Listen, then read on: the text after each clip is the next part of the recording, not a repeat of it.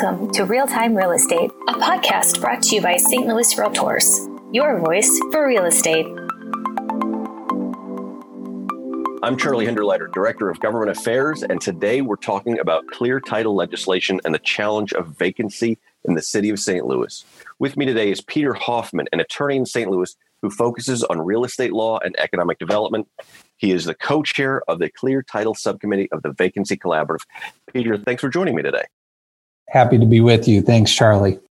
We want to talk today about two bills that the Missouri legislature is considering in 2021. Senate Bill 495 is sponsored by St. Louis City Democrat Senator Roberts, and House Bill 1274 is sponsored by St. Louis County Republican Representative O'Donnell. And we thank Senator Roberts and Representative O'Donnell for sponsoring that legislation. And these are both bills that are supported by St. Louis Realtors and Missouri Realtors. So, Peter, let's start by taking a step back.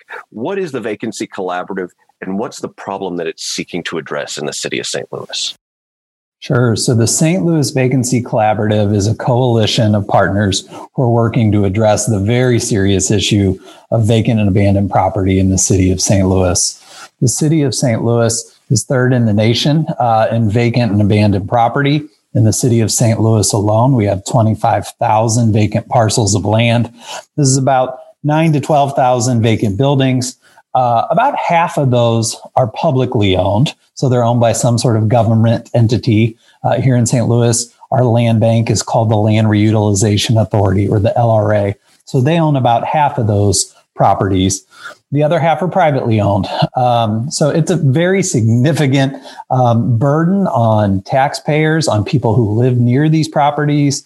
There are more and more studies that talk about the health impacts of vacancy on heart rate and well-being. And let's not forget, these vacant properties attract all kinds of problems. And so it becomes a very expensive problem for the city of St. Louis to be able to respond to fire and arson in these properties, police response to crime happening in vacant and abandoned buildings. And so all of these additional services are really not paying for themselves, because often vacant and abandoned property is not tax revenue producing. So it's a really complicated problem. It involves public sector and private sector really working together. And really out of that sort of need for collaboration, the Vacancy Collaborative was born, really just formalized in 2018. Groups like SLACO, the St. Louis Association of Community Organizations, had been working on this issue in subcommittees for a few years before that. But really in 2018 is when we said we need to start formalizing a structure to bring these partners together to discuss these sort of interdisciplinary problems and how we might be able to solve them, to really try to move the needle on this issue in the city of St. Louis. So the Vacancy Collaborative has now been around for almost 3 years. And there are 5 different working groups of the St. Louis Vacancy Collaborative, and you can find more information on their website at stlvacancy.com. I chair one of those working groups that is focused on kind of a nuanced and technical issue, and that's resolving title issues. And we're going to talk, I think, a little bit more about that as it relates to the legislation. But in a nutshell, that's what the Vacancy Collaborative is there to do: bring together people to work on these issues and help solve the issue of vacancy for the city of St. Louis. And Peter, you mentioned LRA, the land bank for the city of St. Louis. Am I right that St. Louis was the first city in the nation that had a land bank? Yeah, so the municipal land reutilization law was passed in the early 1970s, and it was modeled a little bit on Kansas City's tax foreclosure process. Land banking and tax foreclosure, or the way a city or municipality collects delinquent property taxes, are inextricably linked. And so what happens in most of the state of Missouri is when somebody is delinquent on their property tax after a certain number of years, the debt is offered up. Somebody can buy that debt, foreclose that property privately to take ownership of it. What was happening in the city of St. Louis in the 1970s is there was just a high number of vacant and abandoned properties. So the problem really started to to grow in the 1970s and then through the 80s and 90s because people were leaving the city for the suburbs. You've had, pockets of concentrated poverty that really depressed property values. So a lot of people really started to begin abandoning property, and the existing system that is used by most part of Missouri and the rest of the state was just not effective at dealing with the volume of vacant and abandoned property that the city was starting to see. So municipal leaders at the time looked to other systems and kind of cobbled together bits and pieces from those different systems to create the Municipal Land Reutilization Law. The Municipal Land Reutilization Law is a tax collection law. So it really deals with how the city collects delinquent taxes. They essentially foreclose on that amount. They offer that property up for sale on the courthouse steps through 5 annual sheriff sales. And that property, in theory, has a clean title to that buyer at the end of the day who's purchasing it from the sheriff's sale. When that property is not purchased, it goes into the city's land bank or the LRA. And that LRA was really created as a holder of last resort. So when these properties were undesirable by the market, after they were offered up, they would go into the LRA. All of the municipal debt would be zeroed out. So all the delinquent taxes, all the fines, all the fees, they would all be zeroed out so that the LRA could then market that property to new developers to hopefully renovate the property. So that's kind of the pipeline of the Municipal Land Reutilization Act. Like I said, there are now today land banks all over the country, and they share a lot of similarities with St. Louis's LRA, but that process was really novel at the time in the 1970s. So, Peter, that was a really helpful description of the land bank and the process in St. Louis. Tell us more about the title issues and how that impacts the vacancy issue. Sure. So a lot of the vacant and abandoned properties in the city of St. Louis have significant title issues. So we always can see the visual blight, the physical blight, the broken windows, the trash, the missing gutters, the tuck pointing that needs to be done. But often there is kind of a hidden legal blight or a title blight. And this happens as a result of delinquent taxes building up on the property. Maybe the owner of that property, before they abandoned it, had some debt issues. There could be fines and fees from board ups. There could be unreleased deeds of trust or mortgages that were never foreclosed on. We saw a lot of that in 2008, where so many banks went out of business, but they never released their deed of trust. So all of these little encumbrances on title are what we refer to as clouds. You have a beautiful sunny day and you've got these clouds blocking the sun. So those clouds present sometimes a very difficult challenge to moving that property back to market. So if you've got an unreleased mortgage on there, that bank is no longer in business. How are you supposed to ask them to release that? How are you supposed to compensate them for their lien on the property? Let's say someone has passed away. By operation of Missouri law, that title gets fractured among all their heirs or their children. So all those people now have an interest in the property.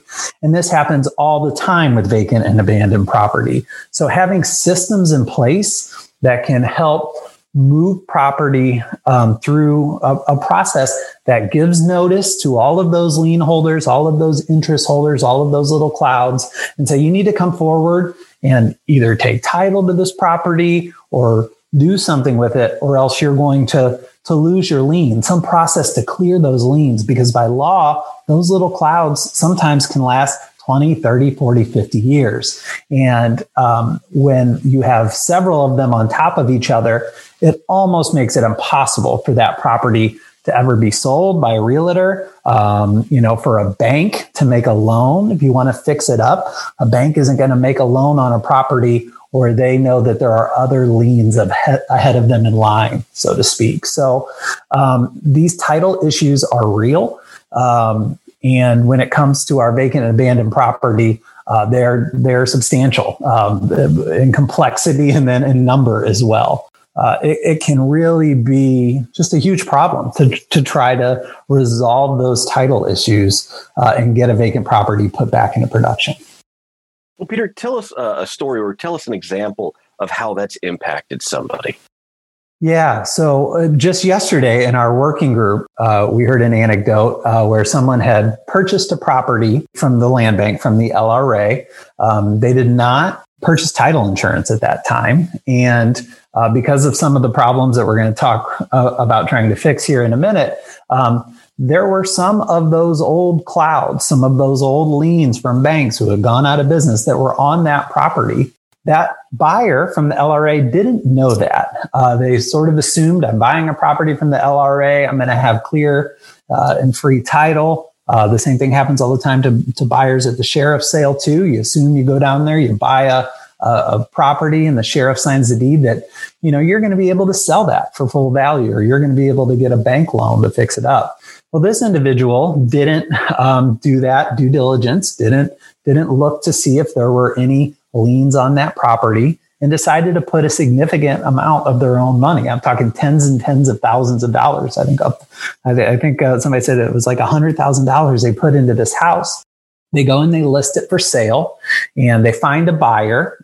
Everything's well and good, and then the title work comes back and said, this property went through the tax foreclosure process, and during that process, it looks like maybe some of these old liens were not extinguished. So this property does not have insurable title. So you're going to need to hire an attorney. It's going to take, several $1,000s and a couple of years to file what's called a quiet title lawsuit to try to fix all of those title issues so that person can realize the full value of their investment. So it was just a really timely reminder of how pernicious these problems are and how important it is that we try to resolve them. So we're setting people up to succeed. When you go down and you buy a property at the tax auction, or you're buying a property from the city's land bank or LRA, that you have title that you can get a loan on, that you can sell for full value, and you don't have to be kind of surprised by these title clouds that still remain after these processes. So that sounds like that impacts a lot of folks. It impacts a buyer. It impacts a seller. It probably impacts a couple of realtors that were involved in that. It impacts a bank that wasn't able to make a loan. It impacts the city because that wasn't a property that was able to move and probably had a happy new homeowner that would have liked to have moved in. So, it sounds like these issues really impact a lot of different folks and certainly including our members. Absolutely. They create kind of, a tale of two cities. And it might be no surprise that the highest number of vacant and abandoned properties are situated in the city's north side, which are predominantly African-American neighborhoods. And when you have properties without clear title, this means there aren't comparable values. So it makes it harder for those existing homeowners to get loans, for they themselves to sell the full value. So because we have thousands of properties that have gone through this process and the titles aren't always clear, it means that there really are two separate and very unequal housing markets when it comes to property in the city of St. Louis and other similar cities. Peter, you're talking about the appraisal gap, and that's certainly something that we're aware of, and we're trying to see how we can play a role in reducing that, because that's absolutely an issue, and thank you for bringing that up. Okay, so how can we go about addressing some of these title issues? Yeah, so I mentioned that, and we discussed that the city's tax foreclosure law was really novel, this municipal land reutilization law. It had this holder of last resort, the LRA. It really was effective in the early days of clearing all of these title liens and encumbrances from the property so that when people bought those properties, they had clear title. What's kind of happened since the 1970s is there's been really a series of case law, mainly federal case law, but some state case law that has said, when you're using these tax foreclosure systems, you need to provide these people who have these encumbrances or these clouds on title a certain level of notice, and that's called due process. It's required under the Constitution whenever you're moving something through a court process or when the government is taking action that involves a protected important interest like somebody's right to property. there needs to be due process. You need to have an opportunity to come forward, state your claim, say your piece. And the case law has really evolved since the 1970s about what sort of due process is required. The collector and the sheriff actually do a really fantastic job to try to give everybody notice. But like I said before, these vacant and abandoned properties have really complicated title issues. So you're trying to find heirs, multiple heirs, sometimes in different states, different parts of the country when an owner is deceased, or you're trying to give notice, due process notice to a bank or to a lien holder that might be out of business. There is a legal process to do that. It can be done, and it's necessary to move that property towards insurability. What the legislation is meant to do is really just update the law to incorporate these new legal standards that have happened since the 1970s. They involve things like being a little bit more thorough in how you are searching for interest in property, making sure that the collector's title report is the best available title report on the market, that those title reports include information on interest holders for these properties.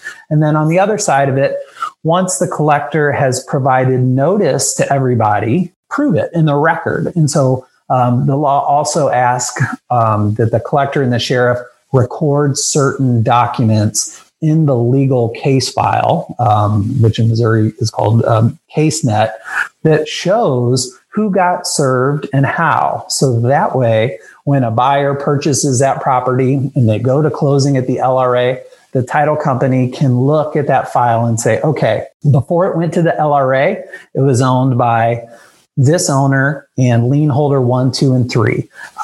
Let's see how the collector and the sheriff gave all of those parties notice. A regular mail, they posted on the property, they knocked on the door. All of these new sort of items included in this legislation are really designed to help both improve due process notice, but then also help prove or show a title company that the collector and the sheriff complied with due process notice. So that way, at the end of the day, whether you're buying a property at the sheriff's sale or you're buying a property from the LRA, the chances are much more likely that you will be able to obtain a title insurance policy, which creates all those benefits we talked about a minute ago. So it sounds like really the key here is preventing problems so that people don't have to go through this more arduous process of trying to get clear title, but rather they're going to have it coming out of this new strengthened process if we can get this legislation passed. Is that fair to say? Yeah, I mean, a lot of the times, as I said, the collector and the sheriff do a really good job of a really difficult task in providing all these people notice, but they can do a little bit better of a job. And really, when they do this work, make sure that that's available to the public or the title company in the record. So that way, the title company can really make a decision about, whether or not there are clouds that still remain after the process. All right. So at the start, we mentioned House Bill 1274 and Senate Bill 495. Peter, tell us about this legislation that the Missouri General Assembly is currently considering. It does several things, and almost all of them relate to just the city of St. Louis's tax foreclosure law. The rest of the state, as I mentioned before, uses different systems of tax collection. So this is legislation really just aimed at what's Chapter 92 of the Missouri Revised Statutes. And I already talked a little bit about some of the due process technicalities that we're working to kind of update or give a facelift to. And how notice is given, how that's proven. That's really a substantial part of the law. But there are some other key provisions that I just want to mention here. One is to actually move the tax foreclosure system faster, not for all properties, but just for vacant and abandoned properties.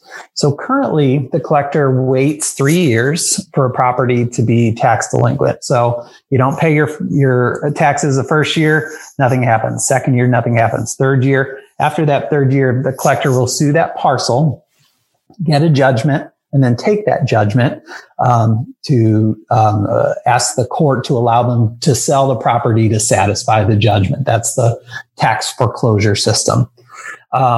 3 years is a very long time to wait on a vacant and abandoned property. I mentioned the fire risk, the decay, the calls for service to the city.